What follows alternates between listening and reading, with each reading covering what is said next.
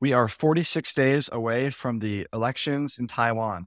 To discuss this all, we have on two incredible guests. First is Lin Feifan, currently a board member of New Frontier Foundation, and he was previously the 22nd Deputy Secretary General of the Democratic Progressive Party in Taiwan, spanning across both Tsai Ing-wen's first and second terms. Second is Lu Yezhong, a professor in the Department of Diplomacy at the prestigious Guoli Zhangzhi Daxue, or NCCU, received his PhD from George Washington University. This research specializes in international relations, U.S.-China diplomacy, U.S. foreign policy, and ethnic conflict. Super excited to have you guys on the show. Welcome.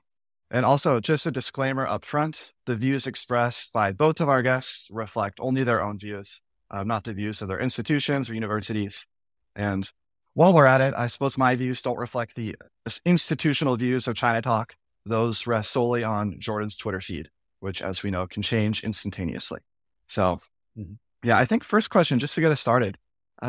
This has been a totally wild election season thus far. To get us all up to speed, officially, it's a three-way race. For the DPP, we have current Vice President Lai Ching-te, and he's selected Xiao Mei-qin as the vice president. And she has been, so to speak, the de facto ambassador of Taiwan to the U.S. and very effective in D.C. And then on the pan-blue side of things, so to speak, we have two parties. We have the KMT, Kuomintang. The candidate there is Hou You-yi.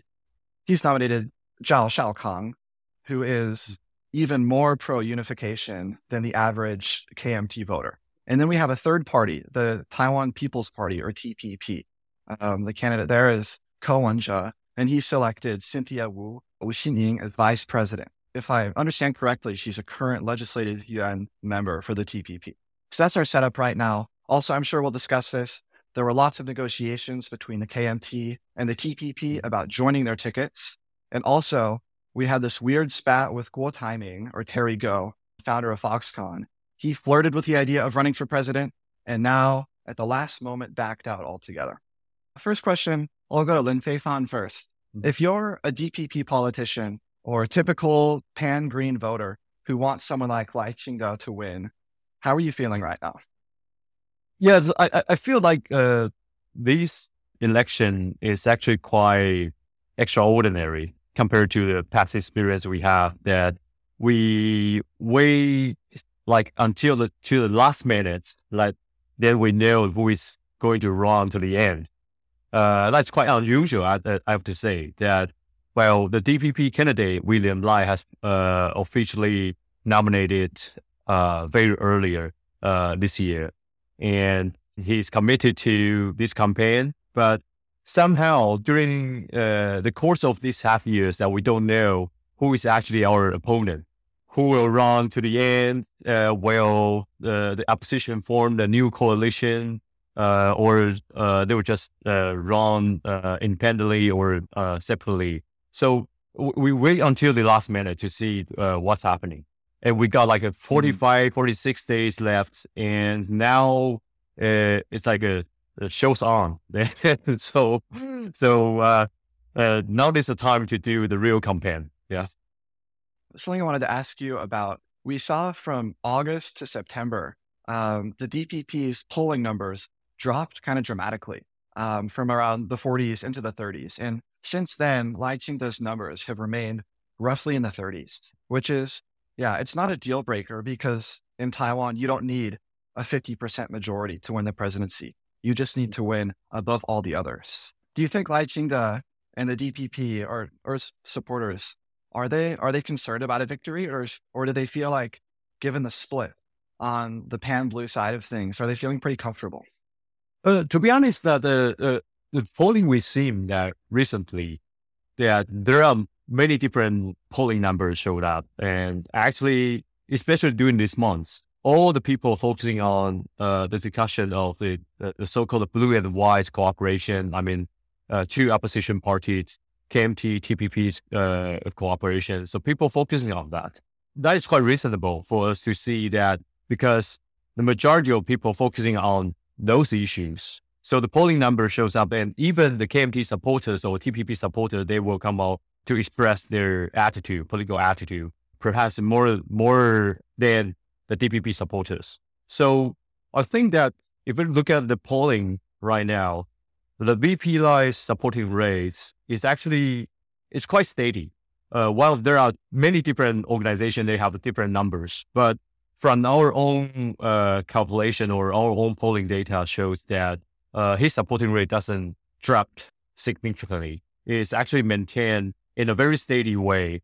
And it's around like a 30 something percent. And it's compared to the previous season, that's actually no big change. Yeah, so that's from our point of view. Yeah, but to be honest, that seeing the polling right now, some people say that it's quite a very tight competition. Some DPP supporters definitely have the concerns over the victory. So they are now working very actively to seek the victory in 2024. The way I understand it, Lai Ching-te has promised more or less that he's gonna be very similar to Tsai Ing-wen and what she's done over the past 8 years. He said things like he's going to keep on calling Taiwan the Republic of China. The national flag will remain the same. I think he's trying to signal that we're going to keep things about the same, and you're not going to see anything flashy or brand new. Over to Professor Lu. If you're someone who really doesn't want the DPP to be in power anymore, how are you feeling right now? Are you feeling optimistic that there will be a change? Are you worried? Yeah, for that, I would say I'm a little bit, I'm cautiously optimistic on this for a couple of reasons. First, according to the latest polls, there are more than 50% to 60% general public, people living in Taiwan, do hope to have this political party turnover in Taiwan. Not because we hate DPP or people hate DPP. I think for all political parties, they have their legitimate right to exert their influence in Taiwan's political arena.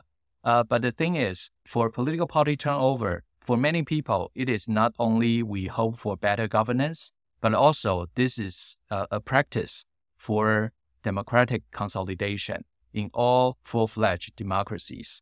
So people would say, for example, in the United States, people from time to time would say there is a 7-year itch or 8-year itch when people get tired of the current ruling party and they want the opposition to be in power. And also, secondly, I would say, because in the past few years, I think Fei Fan did a good job. But for DPP as a ruling party, people may have some different views on that. And also, for ruling parties for such long period of time, there would be some political baggage for those kind of things, for corruptions or accused corruptions, something like that.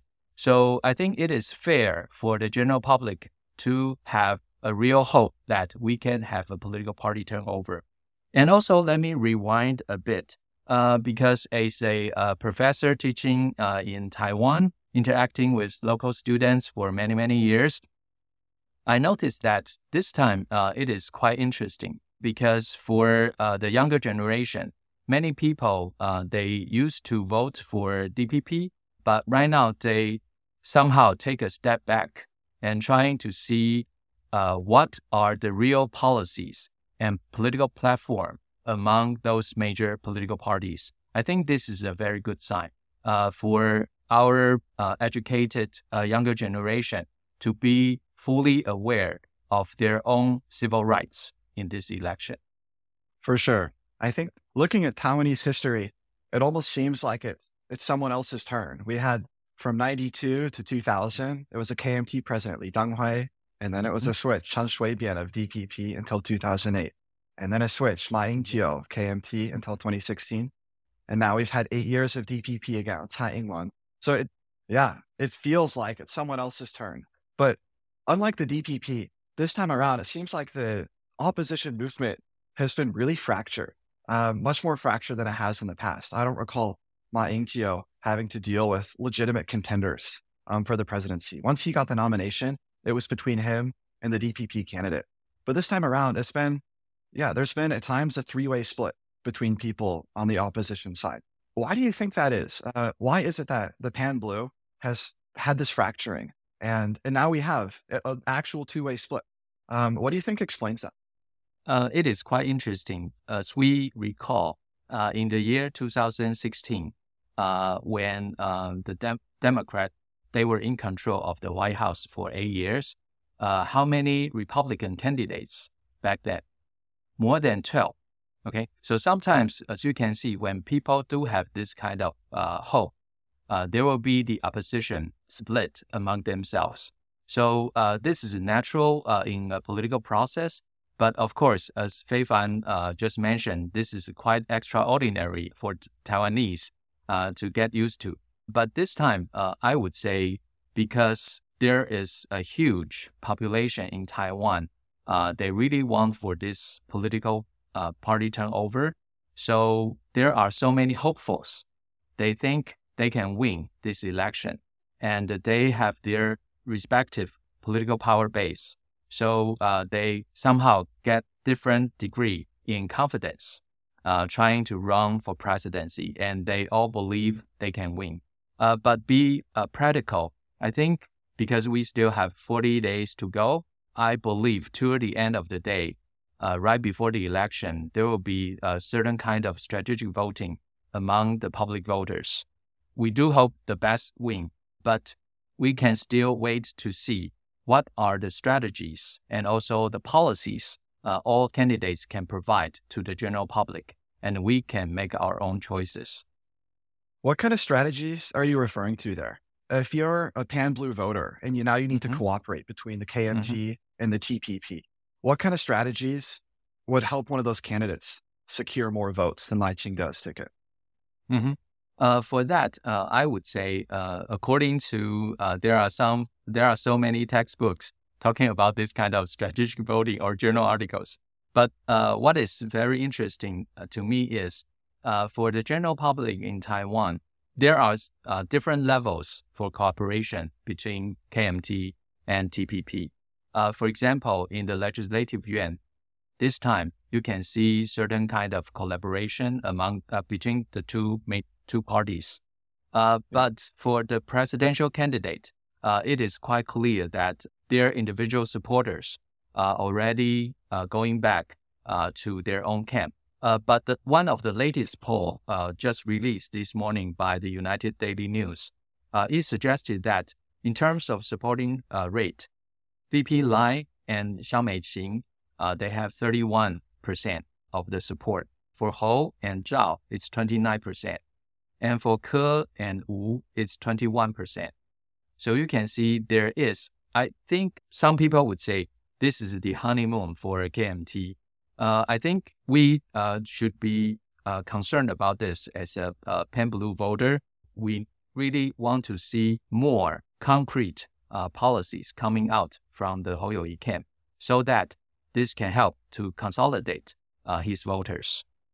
Definitely. Question for both of you, kind of along that. We have a lot of listeners here, American in the Beltway, and it's easy to make comparisons between the American political system as well. In the United States, the Democrat Party, left of center party, they're very good at party unity. When Nancy Pelosi was Speaker of the House, she ruled with an iron fist. And if you were a Democrat, you voted Democrat no matter what. Republicans, on the other hand, are a total mess. The right of center party just can't seem to keep their people together. And there's a pro-Trump and an anti-Trump camp, and we don't know what on earth to do about Trump camp, and it's a total mess. Is there something about right of center politics which leads to fracturing and left of center politics which doesn't? Is that true in Taiwan as well? I think for the time being, I would suggest that because for the general public in Taiwan, people are not so sensitive to this kind of left to right ideology. So especially for presidential elections, I bet most people would vote for the favorability of individual candidates. So their personality, their integrity, their track record, those are all in consideration. Yeah, I think I agree with Dr. Liu that the U.S. system is quite different from, well, it's comparable, but somehow it's different from the experience we have in Taiwan. That at least in the past, I would say 10 years or 15 years, that DPP usually being seen as the party that has a stronger unity. But the KMT, they lose the power in 2016. So after that, you see the gradual collapse of unities in the party, within the party.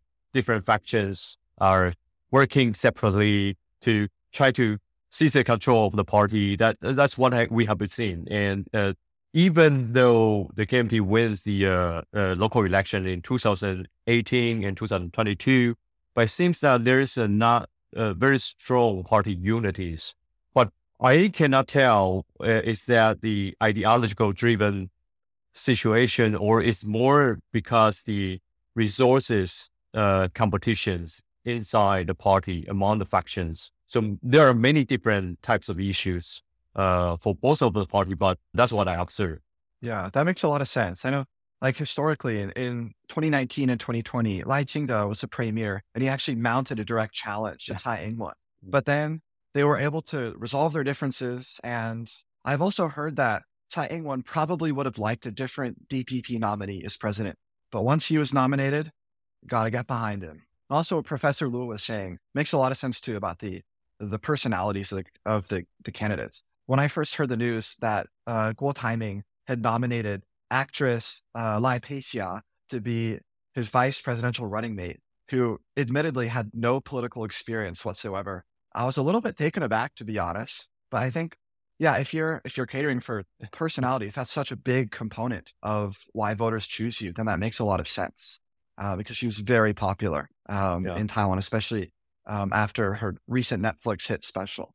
Also, Zhao Xiaokang is a media personality, has been a media personality for 20 years before having his KMT membership reinstated and joining politics again. One more question I have for either of you. The spat between Ko Wen-je and Hou You-yi about a joint ticket. The way I understand it, so they made a deal where they'd rely on polls between November 7th and November 17th. And whoever had higher numbers in a majority of the poll that they chose would be the president, and the other would be the vice president in a joint ticket. And if there was a tie in the polls, a point would automatically go to Hou You-yi of the KMT. And there was this whole fiasco about the margin of error. And Ko Wen-je basically said that the KMT wants to double the margin of error, and they want to play dirty with us. The way I see it, maybe I'm wrong, but the way I see it, Ko Wen-je was very obviously wrong about this. A margin of error is simply plus or minus 1 divided by the square root of the sample size. So if a poll has 400 people, then it's 1 divided by square root of 400, which is 1 over 20 or 5%, plus or minus 5%. So if you, let's say Hou You-yi was at 48% and Ko Wen-je was at 40%. It's actually not clear who was the winner there, because Ko Wen-je's numbers could be between 35 and 45, and Hou You-yi could be between 43 and 53. So that would be a tie. But Ko Wen-je just said, oh, look, KMT's trying to double the margin of error. They're playing dirty, therefore I'm out of this. That just, for a guy who self-proclaims his IQ of 157, that just seems really dumb to me. Am I missing something there? Did I understand the contract wrong, or is this just silly politics? Okay, let me respond to this very quickly. As a supporter for the Pan Blue, and I was looking forward to a joint ticket for Hou and Ke. I do hope that we can turn to a new page in the book right now. But I think that is quite important, as you just mentioned, about the marginal error, or we call it sampling error. There is a textbook definition on that. And I believe for that, my credit would go to the KMT. I think their explanation and their definition is correct by the textbook. But as you also mentioned, it is a political, I wouldn't say calculation, but of course it's a political move to argue that the TPP was ambushed by the KMT, for KMT is doubling the marginal error. This is a wrongful accusation to KMT. I have to say that. And also for a KMT proposition, from what I have watched from the television or from the newspaper, I think KMT was adopting a correct strategy in which open and make it public that is a more responsible way to explain to its supporters. Okay. Good to hear I wasn't going absolutely crazy there. I just thought Yeah, and excuse me, and let me add one more very small footnote to what I just said. And for the sampling part, the TPP argued that if any survey or poll only conducted with landlines, those kind of survey or polls are not included. This is quite unusual in Taiwan because what we are all familiar with, the Mainland Affairs Council, they did this kind of political attitude between China and Taiwan. That kind of survey released every 3 months. Those surveys are conducted with landlines and landlines only. So if any sample conducted by landlines is not accurate, then why the MAC, our government agencies, are adopting this kind of way of doing research, right? So, sorry, as a professor, I need to add this. I think we probably need to find someone from TPP to represent the reviews as well. Yes, of course. But no, yeah, the landline sampling thing, that's a big deal because young people definitely don't have landlines. When I was living in Taiwan, I didn't even have a phone number. I contacted every hotel I went to, every restaurant I got food from. It was directly over Line, the messaging app, which is ubiquitous there. I just had a data plan, no phone number. So if it's only landlines, you're getting a skewed sample for sure. Yeah, TPP would argue that they only include the survey conducted by cell phone and cell phone only. That's another way of skewing the data as well. Actually, what we feel about that is sitting in a TPP position is that during this past month, we're kind of, we're not in the game. Not like we want to intervene in this process, but it's more like, we're seeing these two oppositions fighting each other and all the details and all the math problems, and we don't know actually what's the matter with the country. What is it all about? It's not a debate between KMT and TPP about their, national stance or policy. It's not like that. And it's more like the fighting of all the technical problems in terms of their cooperation. That it's quite unusual. And to be honest, it's amazing. I just imagine Lai Ching-te and DPP taking just a big sigh of relief when the joint ticket collapsed and just going to sit back and watch the chaos unfold and we'll just see what happens. So, but now, like we said, there's 46 days left. So now the real games begin and it's going to be important. Yeah. We mentioned before, Professor Lu was talking about just happy that the Taiwanese voters have a renewed political consciousness and are really taking their civic duty seriously. So want to go there now and talk about the main issues on the party's platforms and what the candidates are saying, both related to China and not related to China at all. Let's do China first. Yeah, sort of abstract question first. I have a number of friends who are from mainland China who've never been to Taiwan. And if I were to ask them about Taiwan in general, odds are they would say something like, listen, unification is inevitable and it's the right course of action, not because of history or nationalism or some kind of legal argument, but because we're all part of the same family, Liang An Yi Jia Ren. So my question to both of you is, are you? Well, I can understand how Chinese people think about, their own identity and their relationship with Taiwanese. Like, I can understand how that's formed or formulate. As many of mainland Chinese people, they probably doesn't have the chance to come to visit Taiwan and to experience the similarity and differences between Taiwan and China. And they probably doesn't have the chance to understand how the Taiwanese identity is being formed. So I can understand how they think, because through their education, throughout their, especially those like government propaganda and all the national educations, you can actually understand that. But from our point of view, we also have been through the process of the national education that teaching our parents' generation that they should identify themselves as purely Chinese, not with a different identity. But I think it is the democracy that changed the whole understanding of ourselves. It's a democratic process that helps us to form the new identity. especially after the ease of the martial law in late 80s and during 90s, we have the whole experience of the democratization, and that process helped people to understand that yes, I'm the citizen. I am citizen living in Taiwan. I can have a choice. I can vote on our parliamentary leaders.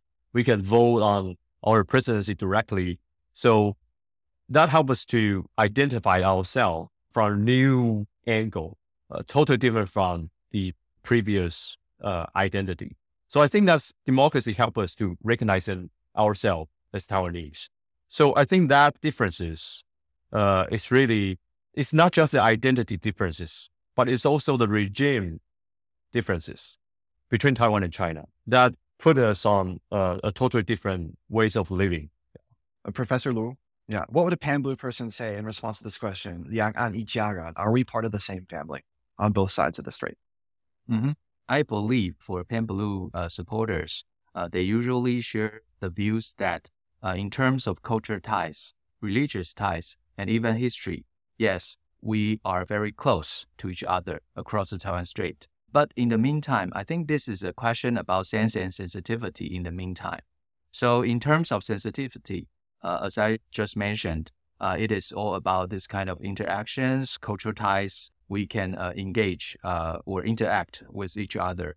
And also in terms of the sense, the rationality here, it is quite important to know that, especially for the KMT leadership and also for the presidential candidate, they seem to me they are adopting a rather pragmatic view on this. So in the meantime, we should use this kind of advantage about the culture ties across Taiwan Strait. And in the meantime, we all know that there is a rising nationalism in China right now. And also the top leaders in China, they are still want to unify Taiwan by all means. So for KMT supporters, we all know that if the KMT and the presidential candidate right now becomes the president in the near future, we need to be very cautious about the interactions across the Taiwan Strait. So some people would say the KMT is a pro-China party, pro-unification party, but my take is as a perspective from academia. I would say among all major political parties in Taiwan, KMT, maybe some people would label KMT as such, but to me, I would say KMT is a political party who knows China better. The KMT has the experiences, interact with China, and also learning from the experiences. We all know that defense, dialogue, and de-escalation, these are the key strategies Taiwan should adopt to sustain and secure ourselves. Definitely. That seems, consistent with what the KMT has said for a long time. I found this quote from a book written by KMT politician Shao Zonghai in 1998. 两岸问题的本质绝非党派斗争、国土之争，而是制度与生活方式之争. In other words, the essence of the cross-strait issue is definitely not a partisan struggle or a struggle over land. Rather, it's a struggle between systems and a way of life. I think, it sounds very consistent with what you were talking about as well. It also, Faithon's point from the DPP perspective about even if you were to acquiesce that, we share common ancestry and culture, the difference in regime can't be understated.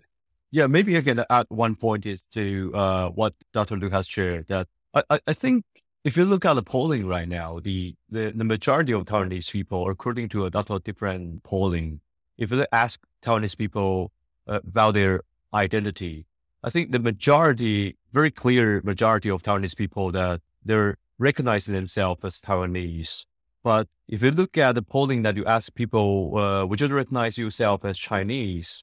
At least according to the latest polling from Academic Syndicat, one of the polling from Academic Syndicat is that there are only 2.3% of people in Taiwan that recognize themselves purely Chinese. So that number is quite, to be honest, for Beijing or for CCP is quite striking. Like not so many people already recognize themselves as purely Chinese. But if you ask them, will you recognize yourself as both Taiwanese and Chinese? Some data shows like that there's 20-something% of Taiwanese people recognize themselves like as both Taiwanese and Chinese. But that's based on the cultural similarities or because of ancestries. So to be honest, from our point of view, the shared culture between Taiwan and China, it's not a basic criteria for the two countries to think about their common future. It should be more discussion about not just the identity, but about the way of life, and also, the political system you believe in. I think that's a major differences.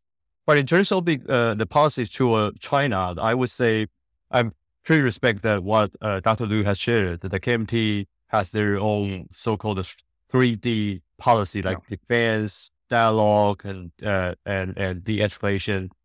But to be honest, that in the past couple of years, we have been seeing that our defense efforts of the DPP administration have somehow been faced the challenges by KMT, and even some like weapons purchase or indigenous weapon system developments also being questioned by the KMT, and somehow our strategies, like asymmetric strategy, also being criticized by some KMTers.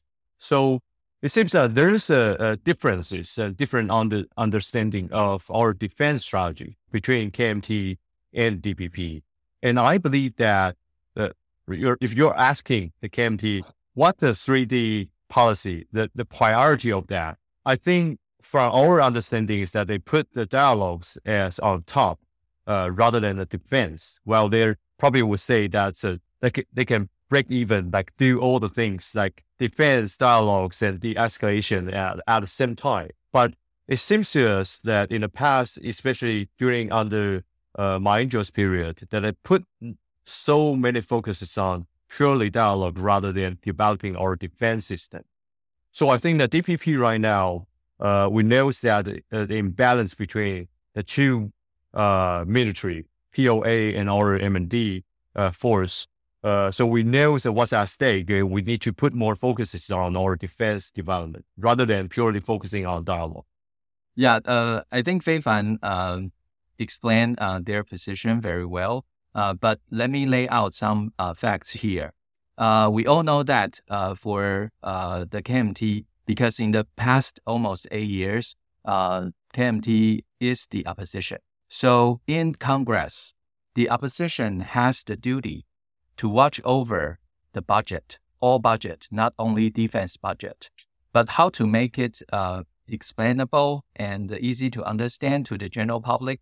I believe KMT, of course, there's always room for improvement. But let me just mention one thing. We all know about Taiwan's success in having our indigenous submarine. So what was the administration who initiated this plan? That was Ma Ying-jeou. Okay, so as you can see, and especially for the 3D strategy, the KMT already put defense as the first. That's what I was reading from their articles. And also, they said that for asymmetric warfare, that is quite important. And especially not only the items, but also the concept itself. We need to coordinate with our partners, especially the United States, on what are the real items we really need. So we need a lengthy and a very important in-depth coordination on those issues. I think that Ma Ying-jeou was the one to mention about to announce the project, the indigenous submarine, but he never really put the energies and resources into these policies. Actually, the implementation is actually the President Tsai's administration actually pushed forward the implementation. So now, including increasing the budget for the indigenous submarine, and not just the submarine, but also the fighter jets, indigenous fighter jets development. It's also our government to put those budgets in it and to implement it and to seek the cooperation with other nations to develop our own indigenous weapon systems. And not just that, one crucial issues even nowadays become one of the main debates for this presidential election is that people's attitudes and different political parties' attitudes toward military reform, like conscription. That's one issue, key issues that have been recognized as a way to show the Taiwan's determinations in defending ourselves, right? But as we know that when KMT is saying that they are focusing on defense, but we don't actually know what's the real attitude towards like the 1 year conscription. Some say that they might going back for 4 months if they get elected. Like previously, Hou Youyi says that, and now Zhao Shaokang reiterates the same stance on like going back for 4 months. But what's the real attitude? That's debatable. I'm not saying that it's only one direction that we can go, but what's the KMT's attitude towards that, and what the main message that KMT want to send to the world about their determinations in defending ourselves? That's the questions by a lot of people. Okay, for that, actually, KMT presidential candidate Hou Youyi, he published an article, and all the messages I have heard was quite positive about this article. The article came out on September 18th on Foreign Affairs. Actually, in that article, he mentioned about the conscription. He actually had already put some preconditions. We need to do an overall assessment about the situation across the Taiwan Strait. So it is not just simply cut it back to 4 months. We need to put Taiwan's security first. This is quite important. Secondly, one other thing also welcomed by many friends, not only in the States, but around the world. Because we noticed that the current situation across the Taiwan Strait, there are so much tension across the Taiwan Strait. So presidential candidate Mayor Hou, he said that clearly, if he gets elected, he is going to establish an all-out mobilization committee in the ministerial level and will be supervised by the vice premier. Okay, so this is a quite clear policy argument in this campaign. This is very, very important because we all know that all-out mobilization is quite important. But for now, under the Tsai administration, it is under the Ministry of National Defense. So we need to elevate that to the ministerial level to make coordination better. So that is the essence of his idea for defense policy. Yeah, so obviously, deterrence is incredibly important to the Taiwanese people as a whole. I also think it's probably indisputable that the CCP absolutely despises Lai Ching-te and Xiao Meiqin of the DPP. Xiao Meiqin, for her part, has been sanctioned twice as on the Taidu Wangu Fanzi list, so the Taiwan Independence die-hard separatist list. And for Hou Youyi's part of the KMT, he's rejected the one country, two systems unification proposal. He's by no means the dream candidate of the CCP either. And I guess my question here, why is it the case that the CCP has better relations with the KMT, so much better relations with the KMT, even though, in theory, the DPP would be perfectly willing to accept communist rule of the mainland? And it's the KMT which wants to unify and install their governments in mainland China. And like Hou Youyi's vice presidential nominee, Zhao Shaokang, he supports unification, very strong unification supporter, but not with the People's Republic of China. He's pretty clear about that. Yeah, that's always been an interesting paradox to me. What do we learn about the CCP from the fact that they treat the DPP with so much hostility, even though if you were just to read the party platforms, it's the KMT which would seek to be an opposition party to the CCP. Yeah, let me explain about the VP candidate Zhao Shaokang's position on this. My reading, of course, I didn't have any chance to interact with him in person, but my observation is people tend to see him as a pro-unification politician in Taiwan. Part of the reason is he was one of the founders used to be a very important political party in Taiwan. It's called New Party, as our host mentioned earlier. New Party was actually established in the year 1993. Feifan was too young to remember this, but I remember. Yeah. Back then, New Party was quite powerful, especially in the Taipei City mayoral election in 1994.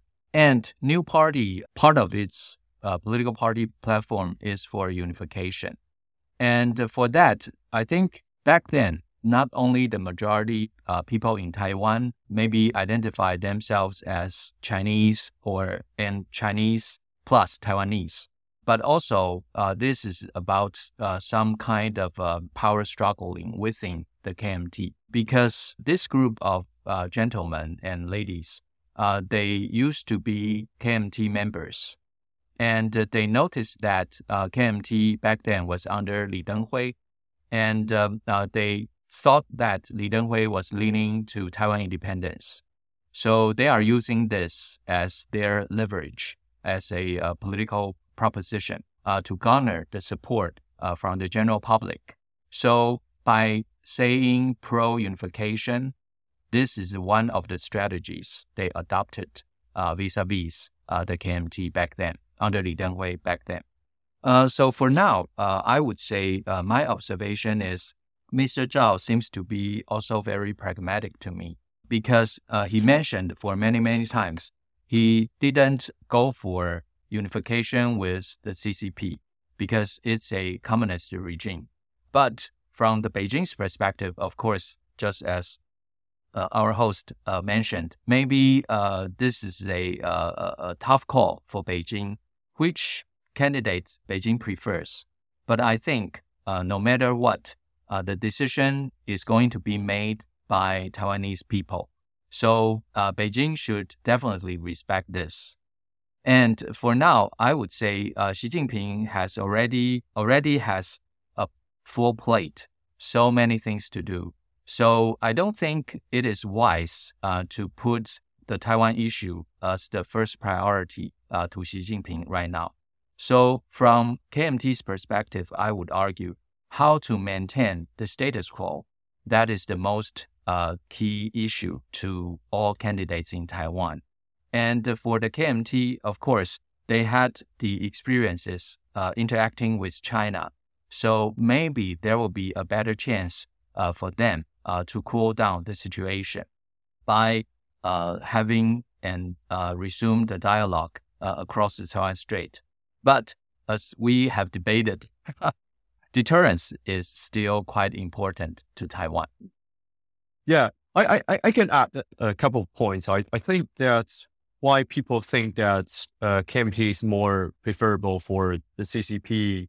It's quite clear about, if you look at the track record and the past experience we have, like last time KMT was in power between 2008 to 2016, that 8 years, actually, the KMT, based on the foundation they both agree with, which is the 1992 consensus, that KMT signed over 22 agreements with Beijing, from social cooperation to economic cooperations, like ECFA, like cross-strait services trade agreements. And if the cross-strait services trade agreement wasn't being stopped by the student movement in 2014, they probably will move forward to pursue more economic cooperation with China. So I think that 8 years, to be honest, it's quite clear that we opened the door for the Chinese investors, the Chinese in China and Taiwan exchange. And even nowadays, I think people are still arguing that that leaves a lot of space for Chinese to infiltrate into Taiwan's society in different levels, from school to religious sectors to community sectors. And without the whole national security thinking to protecting our own national security, that's quite concerning for a lot of people. So I think that's for Beijing's point of view. While that 8 years definitely is a honeymoon between Taiwan and China that they signed a lot of agreements, and if they succeed, they will push forward again and again to seek more cooperation or integrate Taiwan into the Chinese orbit. That's why we are worried. So I think that look at the history, you will find that KMT is more preferable for Beijing for these reasons, because they're more tolerant or more willing to sign agreements or to accept the terms set by Beijing. That's the KMT's performance in the past 8 years. But why they think DPP is not, the favorable political parties in Taiwan, I think it's quite clear as well that we choose to strengthen our cooperation with the United States, with our allies like in Japan or other regional countries, and also even countries in Europe. And we are seeking more like-minded country, as we say, like-minded country, which means that the democratic partners in the world. That's our direction. We try to move from the previous track, like purely putting Taiwan into Chinese orbit, to a direction that strengthening our cooperation with the democratic allies. That's our, I think that's our choice. But why we made this choice, what we cannot do, do the balance, play in a neutral way. I think that's quite clear that the whole strategic environment around Taiwan has been changed. Especially, it's changed by Xi Jinping's ambition. That we're seeing that after 2012, that Xi Jinping's attitude toward the whole region is quite clear. You can see that he's pushing forward One Belt, One Road, Belt and Road initiative. He's putting forward the reintegration of Hong Kong and trying to absorb Hong Kong again and turn Hong Kong into a normal Chinese city. That we have seen that, and we're seeing the situation in Xinjiang, the situation in the Chinese civil society has been cracked down by the CCP harshly. And we see there's no civil society space for the Chinese people. So that's the problem we're seeing. And we see that they're militarizing the South China Sea. They're invading not just Taiwan's ADIZ, but also they are invading the Japanese EEZ almost a daily basis. So they're breaking the status quo. So what we want to do for the DPP administration over the last 7 years is try to secure the status quo. In a way, you need to push back those efforts by CCP that try to alter the status quo. I think that's a basic strategic environment we face. So that makes us need to have a stronger stance on forming a stronger alliance with our democratic partners rather than focusing on purely cooperating with China or agree the terms or conditions set by China. So I think that's a basic difference between KMT and DPP. Yeah, what I hear you saying there, it's not so much the Taiwan independence part of the platform per se. It's more that Taiwan is willing to engage diplomatically with other countries, like in the US and Europe. That's really offensive to the CCP. Like they've had recently successes in the Czech Republic and Lithuania. Professor, here's a hypothetical for you. You mentioned Hong Kong a little bit ago. When the Hong Kong protests were occurring in 2019, there was a vocal minority, not very many, but there were enough people who felt so strongly about the way the CCP was mistreating them in Hong Kong that they advocated for Hong Kong independence. I don't think that was a majority position, but it was substantial enough. And I guess I've always wondered, let's imagine a hypothetical world in which everyone in Hong Kong aired all the same grievances they had with the extradition law, with the booksellers, with national security, everything, but nobody said a peep about independence. Do you think Xi Jinping would have used a softer touch with Hong Kong, or would that have made no difference at all? I don't think that Xi Jinping's attitude toward Hong Kong is based on how many people in Hong Kong are advocating for the Hong Kong independence. You see that there's a desire or ambitions for Beijing. It's actually after 2012 that they want to gradually change the status quo among the region. I mean, that's quite clear that their Hong Kong policy is not just a simple, the single Hong Kong policy. It's coordinated with their own national security strategy, right? That's a grand strategy there for the Chinese, for CCP, that if you look at their investments in Southeast Asia, they're militarizing South China Sea, they're invading the ADIZ, trying to build the military base in South China Sea, all those efforts, there's an ambition there. They want to alter the status quo, want to change the political system, so they couldn't leave any kind of space for a place that's being example for the Chinese democracy or half democracy, right? Or Hong Kong representing the half democracy, half autonomy in Chinese society. If they succeed, that would have the implication for the Chinese mandate, right? So I think that's a very simple calculation. They're not basing on what Hong Kongers' attitudes toward Beijing or their relationship with Beijing. They're cracking down Hong Kong based on the simple ideology about if there is one successful example in the Chinese society and in a Chinese city that can fully implement democracy, that would threaten the legitimacy of CCP's ruling and especially Xi Jinping's ruling. So I think the logic is that it's no matter how much percentage of the Hong Kongers advocating for Hong Kong independence, it's more about how strong they're asking the full implementation of democracy. That's the reason. You see in the 2014 that there are not so many people who are actually advocating for independence. In 2014, the majority of Hong Kong's activists, they're advocating for implements your promises to Hong Kong, that to gradually move Hong Kong from the half autonomy to a full democracy. Like you can govern Hong Kong by Hong Kongers rather than CCP appointing someone to rule Hong Kong. So they're asking that in 2014 and 2016's elections, and later on in 2018's the extraditional bill. That's the whole trend. You can see that it's not triggered by the Hong Kongers' demands.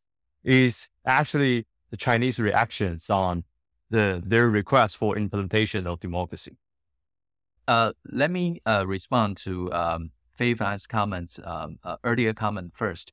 I think it is quite important to know that as a observer trained as a political scientist, I think for KMT strategy, especially how to strike a balance between the cross-strait policy and its foreign policy, it is quite important to know that KMT is supporting for a strategy in which we should make friends with both the globe and China. So KMT is not leaning or hoping that China would put Taiwan always into its orbit, if not the pocket. And also, it is quite important to know that under the Ma Ying-jeou administration, for all those kind of agreements, those are for functional issues. So this is based on functionalism, what we have learned from the European experiences for economic integration. So this kind of functional issues agreement actually serve as the base to restore certain kind of political trust across the Taiwan Strait, so that we don't need to worry too much about potential conflict or skirmish across the Taiwan Strait. I'm not saying that China is not putting any military threat to Taiwan, but I think we need to develop a pragmatic way of dealing with it. And even for VP Lai, he once said he wants to have dinner with Xi Jinping. So if we do not have this kind of exchanges on functional issues, I don't think there will be any political base for the two politicians to meet with each other. And also, one other indication is under the Ma Ying-jeou administration, Taiwan got to participate the WHA and ICAO. So that is also one way of demonstrating Taiwan's sovereign status to the world. So I personally don't think that interacting with China and engaging with the world are mutually exclusive. So this is quite important. And adding to that, if this kind of anti-China strategy or logic is accurate all the time, then we wouldn't see President Biden meeting with President Xi, and we wouldn't expect to see the Kishida administration from Japan he's going to maybe in the months to come to meet with Xi Jinping. So I think this is quite important that we should employ pragmatism, not necessarily ideology, to deal with China. And coming back to the Hong Kong issue, this is quite important. And I believe if the KMT becomes the ruling party, the KMT would provide a certain kind of strategy on this issue. Because part of the reason is KMT also think that human rights issues are key to our interaction with China. So that should be highlighted as well. I think that we all recognize that there's a communication needs between Taiwan and China, that we are not excluding any possibility to have a dialogue with China. But it seems to me that the basic difference between the KMT and DPP is that what condition you're going to accept in terms of having dialogue with Beijing. Like for Beijing's requirement for or their demands to Taiwan is that you have to agree with both Taiwan and China all in one China, like the 1990 consensus defined by Beijing in 2019, especially in Xi Jinping's announcement. That's quite clear that the 1990 consensus is a pillar for moving toward the unification, right? And that condition is set by Beijing and try to enforce Taiwan to accept that in all the dialogue spaces, that dialogues you want to have with Beijing, you have to agree that both Taiwan and China are just one China. So I think the basic difference is that we recognize the importance to having dialogue. We hope that there is a channel for the mutual communication. But if you send the signal to all over the world, like what President Ma did in 2008 to 2016, during that time, we show a signal for the world that both Taiwan and China are one China. So if we're asking people to supporting us in the military or security cooperation, you face the difficulties that people challenge your credibilities, challenge your determination. That's the problem we face. I think this administration found that, well, as President Tsai, both President Tsai and the VP Lai has publicly reiterated again and again about their stance of welcoming the dialogue between Taiwan and China. But it should be without the preconditions. That's our stance. But for the KMT side, I think their thinking is that if you strategically agree with some political condition, then you can having dialogue to maintain the so-called cross-strait dialogues. But on the other hand, you have to sacrifice not just a national stance, but it's not actually coordinate with the majority of Taiwanese people thinking. The majority of Taiwanese people believe that there's no such 1992 consensus. That majority of Taiwanese people actually oppose that in the past couple of years. We have seen in multiple pollings and even voting behavior. So people are not agree with the 1990 consensus, are not agree with that Taiwanese leader go into the Hong Kong CTP's Hong Kong liaison office. The people are not welcoming this. So I think that's a basic differences between DPP and KMT. Yeah, I think Fei Fan provided a very straightforward explanation about the definition of 92 consensus. However, unfortunately, his definition is not the real definition of 92 consensus. According to the exchanges between the KMT and the Beijing government in the year 1992, it stated, let me put it simply, it is, as Fei Fan just mentioned, but one thing is very, very important. By KMT, by Taipei's definition, that one China is Republic of China. It is Taiwan. It is Republic of China. Okay, so this is the major difference between KMT and also CCP. And also Fei Fan's definition, it is very interesting. He borrowed the definition from Xi Jinping. So their definition is shared by CCP and DPP to some degree, to some people in Taiwan. So I think it is quite important to make sure that if we need to resume certain dialogue across the Taiwan Strait, or at least the channels of communication across the Taiwan Strait, I don't think under KMT there will be any sacrifice in our sovereignty. As I just mentioned, even under President Ma Ying-jeou, many people try to tend him that as a just too welcoming to China by signing all the agreements, by having those kind of dialogues, and even have a meeting with Xi Jinping by himself. But I think to me, as a scholar, I would say it is quite important to follow the logic, or at least we need to understand the logic of functionalism.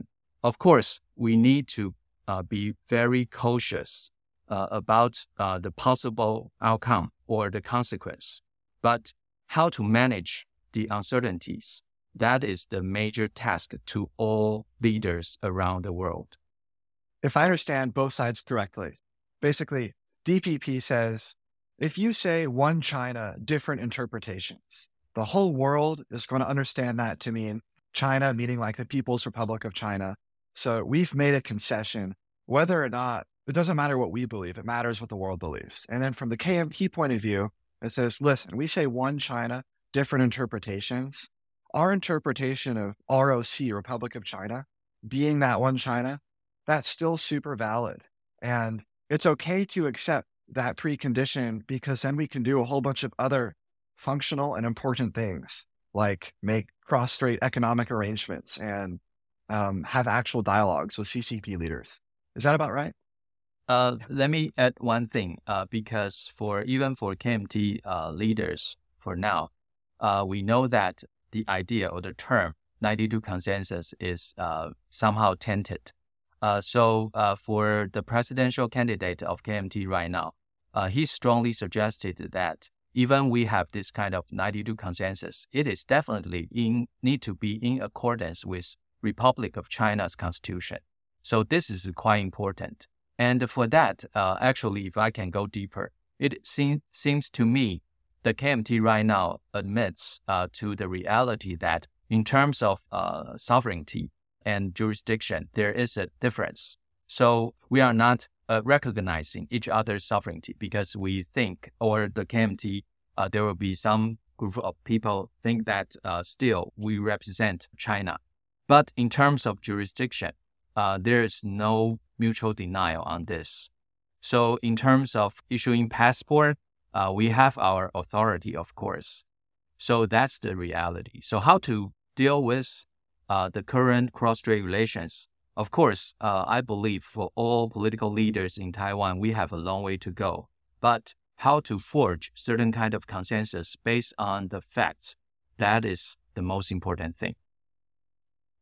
I think that I want to add one more point about the differences between KMT and DPPs on this issue is that how we've seen the differences. I mean, the issue, not just about Taiwan and China, but the security of Taiwan Strait. What should we see in this issue? I think that's one major difference, as I heard what Dr. Liu said. It's more like about if you're agreeing with one China, that the Taiwan's issue with China would be put simply as Chinese internal affairs. But it seems like if you are agreeing with the one China, I mean, that would send a signal to the world that the issues related to Taiwan or issues related to Taiwan and China should just simply be solved by Chinese on both sides, or what you want to describe, like just purely Taiwan or China. But from our point of view, it's quite different, that we believe that the issues of Taiwan Strait should be an international affairs. It's not just purely between Taiwan and China. It shouldn't be like a Chinese internal affairs. So I think based on this thinking, that if you want to put it more logically, that if you have set the political condition there for one China, then you cannot just simply say, yes, we agree on this, the dialogues on one China, but we didn't agree with other issues on different conditions, right? It's not logical.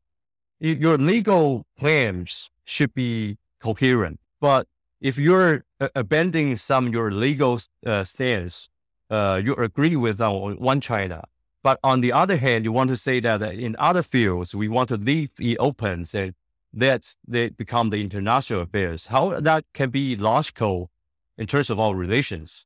So from our position, it's quite clear that we believe that the ROC Taiwan is a sovereign country, that ROC Taiwan is a sovereign country, which means that the ROC and PRC should not subordinate to each other. So the issue related to Taiwan and China, or the issues of Taiwan Strait, the peace and stability across Taiwan Strait, should be the international affairs rather than just purely a Chinese internal affairs. I think that's the logic behind it. Yeah. I think for all KMT politicians, none of them, at least I have never heard that any one of them suggested that the cross-strait relations or Taiwan's relations with mainland China is internal affair. I don't think so. So it is quite important to know that. Again, I think Fei Fan did a good job by pointing out that the DPP's position is so straightforward. But we all know that in reality, nothing would be that simple or straightforward. So it is quite important. We need to interact across the Taiwan Strait with our counterparts to understand what they are thinking about the future of the cross-strait relations, the relations with the rest of the world. Those are the key tasks for the KMT if the KMT is to win the upcoming presidential election. But also in the meantime, the KMT doesn't say that it is not important to coalesce with our friends around the world. Actually, KMT also suggested that we should collaborate with like-minded countries, like-minded democracies around the world, not only for security, but also for Taiwan's economic prosperity. So that is quite important. So to me, I would not say that there is a huge difference about Taiwan's security between KMT and DPP, but how to achieve that goal, that makes the difference between the two major parties. So yeah, just quickly as one point about Dr. Liu says that no one in KMT says that the issue of Taiwan Strait is the Chinese internal affairs, but actually the director of international department of KMT, Alexander Huang, once said it's actually last year in June. He says that the Taiwan Strait is actually in the water of the Chinese Sea. So I think it's quite clear. He made it on an interview by TV. He made that point and he actually faced a lot of criticism on this. I still remember that, and you can Google it. Actually, it's still there. Yeah, I mean, how to deal with that? No one says it's a Chinese internal affairs. So that's it. Yeah, we can talk about this single issue forever. That's why there's a whole election. Solely on the basis of this issue, because it's so hard to resolve this problem. It's been super fun. Don't want to be out here forever. Before we head, I want to quickly ask, just very briefly, about each of your DPP and KMT platform. If the China issue were to be resolved magically, just snap your fingers, it's gone, somehow it's resolved, what would be left of your platforms? What are the key differences between your parties? I think if there's no differences between KMT and DPP in terms of the cross-strait stance, I would say that DPP is more linear to the social welfare policies. It's more like a central, I would say by definition, it would be a more central left or like a more liberal political party. But compared to the KMT, we're more willing to accept the more progressive ideas. For example, LGBTQ's rights.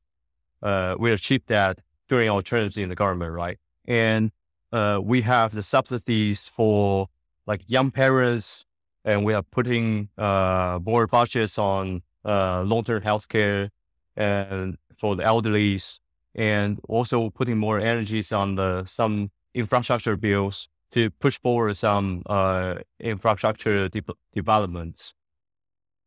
I think on social issues, those are also the concerns to KMT.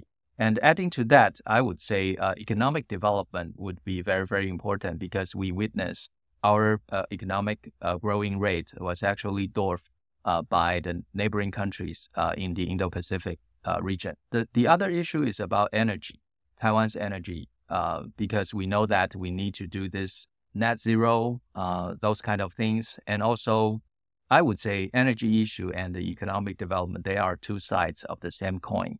So how to manage this kind of risks and uncertainties, those are quite important.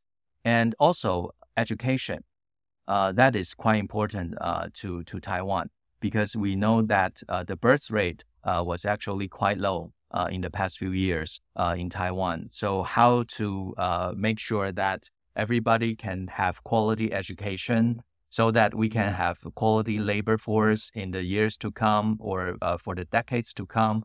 I think those are quite important issues to sustain Taiwan in the future. Yeah, and I imagine even with the omniscient brooding of the China question, Taiwanese voters are still going to be deeply concerned about a lot of domestic issues, like you're talking about economic growth, inflation, energy and infrastructure is a huge thing, the nuclear power issue, future of higher education and funding for universities. These are all going to be big issues for voters. Do you have a sense on what's, of those domestic issues, what's going to be the most important for Taiwanese voters who go to the polls in 46 days? I would say for the younger generation, housing, employment rate, and also salary, those are the key issues here.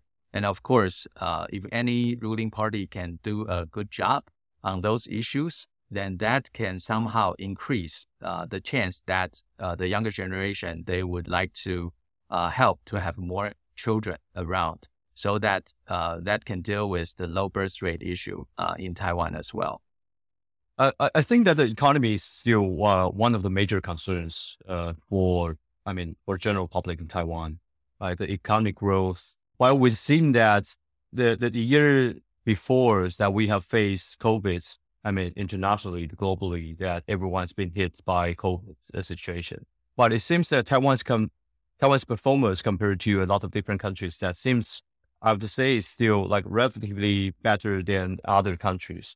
But I know that there are still many people that has been suffered during the COVID, right? That the livelihood and also the living, there's a huge impact of individuals for not just traveling, doing business, or like ordinary people that been all been affected by COVID. But the post-COVID period that we have been entering now is that how to stimulate the economy and how to make the society more resilient. That's one of the major concerns for the DPP administration right now. So we have the certain policy platform announced by the VP Lies that in the future coming years that we are going to pursue a more resilient economy, including that we're trying to not just focusing on the semiconductors, that we are already in a position that is quite, compared to a lot of countries, we are in a very good competitive position. But not just that, we're also going to help the small and medium business to develop and to have more, to heighten more employee rates, right? So that's the policies that we are going to pursue for creating jobs and helping young families to raise their kids, the subsidies for social welfare. That's the policy direction that we're moving forward. Related to, you mentioned semiconductors and subsidies for economic growth. What are the DPP and KMT's respective positions about subsidies to critical national security industries? Like if you have a finite amount of money and you can invest that in hard military assets, or you could invest that in subsidizing national security infrastructure like semiconductors. What do your parties support with regards to resource allocation or funding for subsidies? Is it better to do all hard military assets, or should we focus more on the critical technologies, or should we split it half and half? What do your parties say about that? Okay, I'm not a economist by training, but I will try my best to answer this very difficult, challenging question. It is quite important to understand, because this is a highly competitive, interdependent world.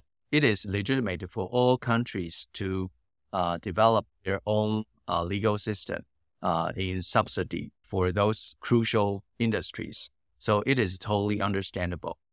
For Taiwan in the years to come, I think one thing is how to consolidate our high-tech industries around the world. That is the key issue here. For doing that, maybe this kind of subsidy would be necessary in some ways, but also in the meantime, national security, especially those infrastructures, are also very, very important to Taiwan. So my hunch would be that won't be a equal split between these two things. We need to weigh one item, maybe not against the other, but we need to somehow, on a rolling basis, reconsider and readjust our strategies for those industries and the national security infrastructure. And one other thing is also very, very critical: how to increase our GDP, how to make our economy better so that we can be more better resourced to fund those industries, and also in the meantime to have necessary national security infrastructure for us. I think that both military, defense industries or critical industries in Taiwan are very crucial for the Taiwan's national security. For those critical industries, especially semiconductor industry, it's actually a pillar for the Taiwan's growth, not just the economic growth, but also it's a core of the national security strategy right now to maintain our advantages in this process, to keep the economy resilient also, but not just our economy, but also for our national security, because a lot of semiconductor products, those chips actually, no matter is mature node or is advanced node, those products are somehow being implemented to be used in some different area. For example, the advanced node is being used by CCP in AI process, like products, all those things. But the mature node, we have been trying to maintain, but China is now competing with us, trying to put more subsidies and to help the development of the mature node process. But from our point of view, it's like we cannot just abandon one or wait one to abandon one. It's not logical, because a lot of mature node semiconductors being used in some military weapons as well. So if the whole market has been somehow dominated by Chinese-made mature node, that would jeopardize our national security as well, and not just us, but also the United States. That's the reason why the U.S. seek to the export controls on these on semiconductor products.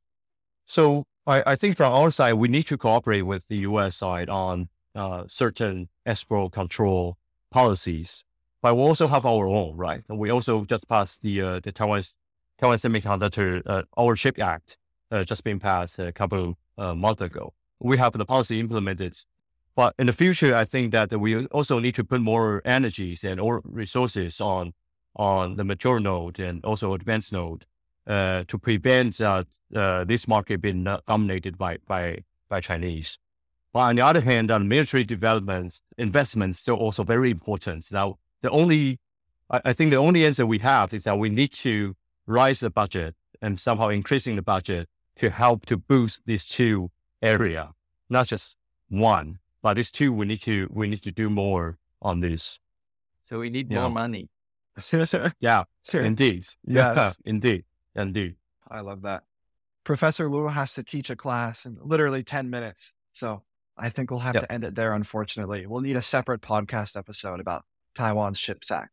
This has been way too much fun for me. Thank you both so much for coming on the show. Thank you. Thank you.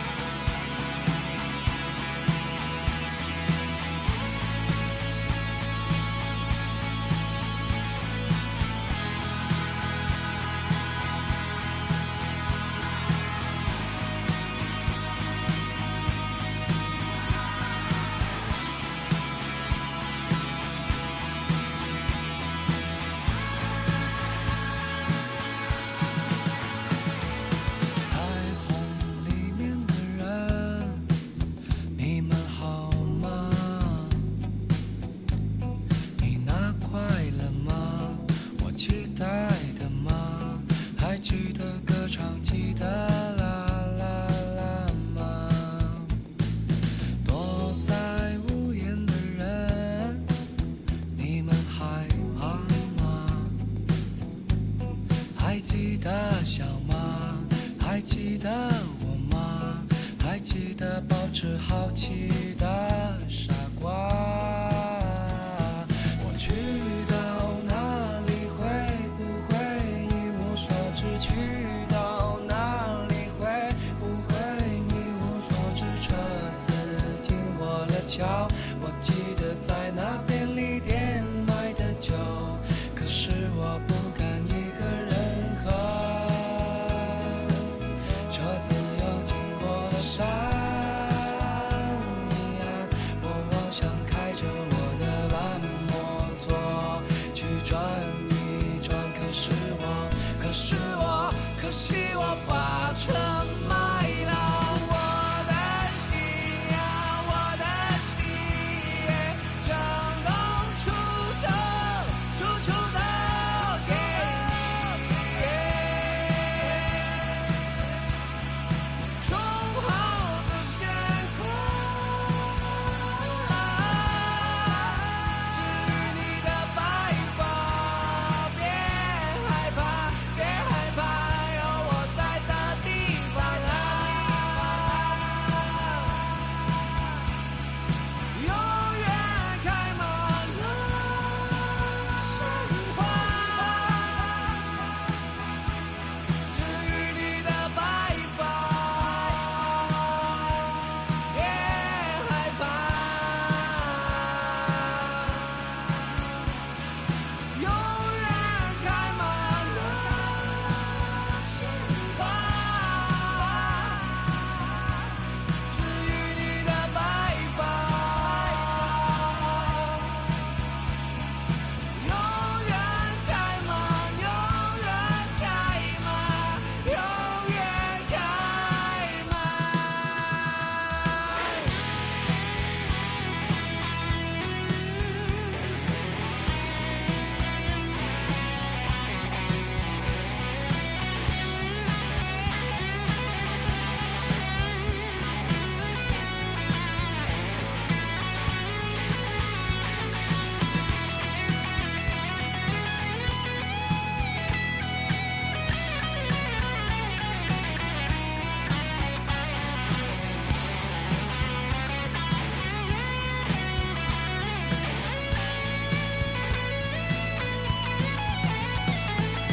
我的心呀，我的心耶，正东出城，处处都给你耶。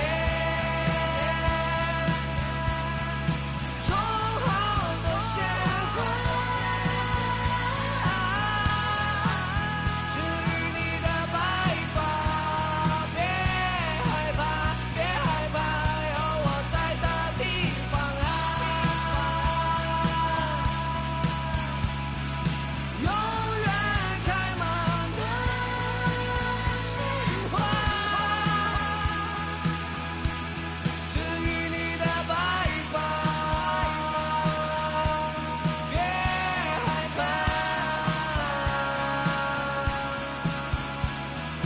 永远开满了鲜花。至于你的白发，永远开满，永远开满，永远开满鲜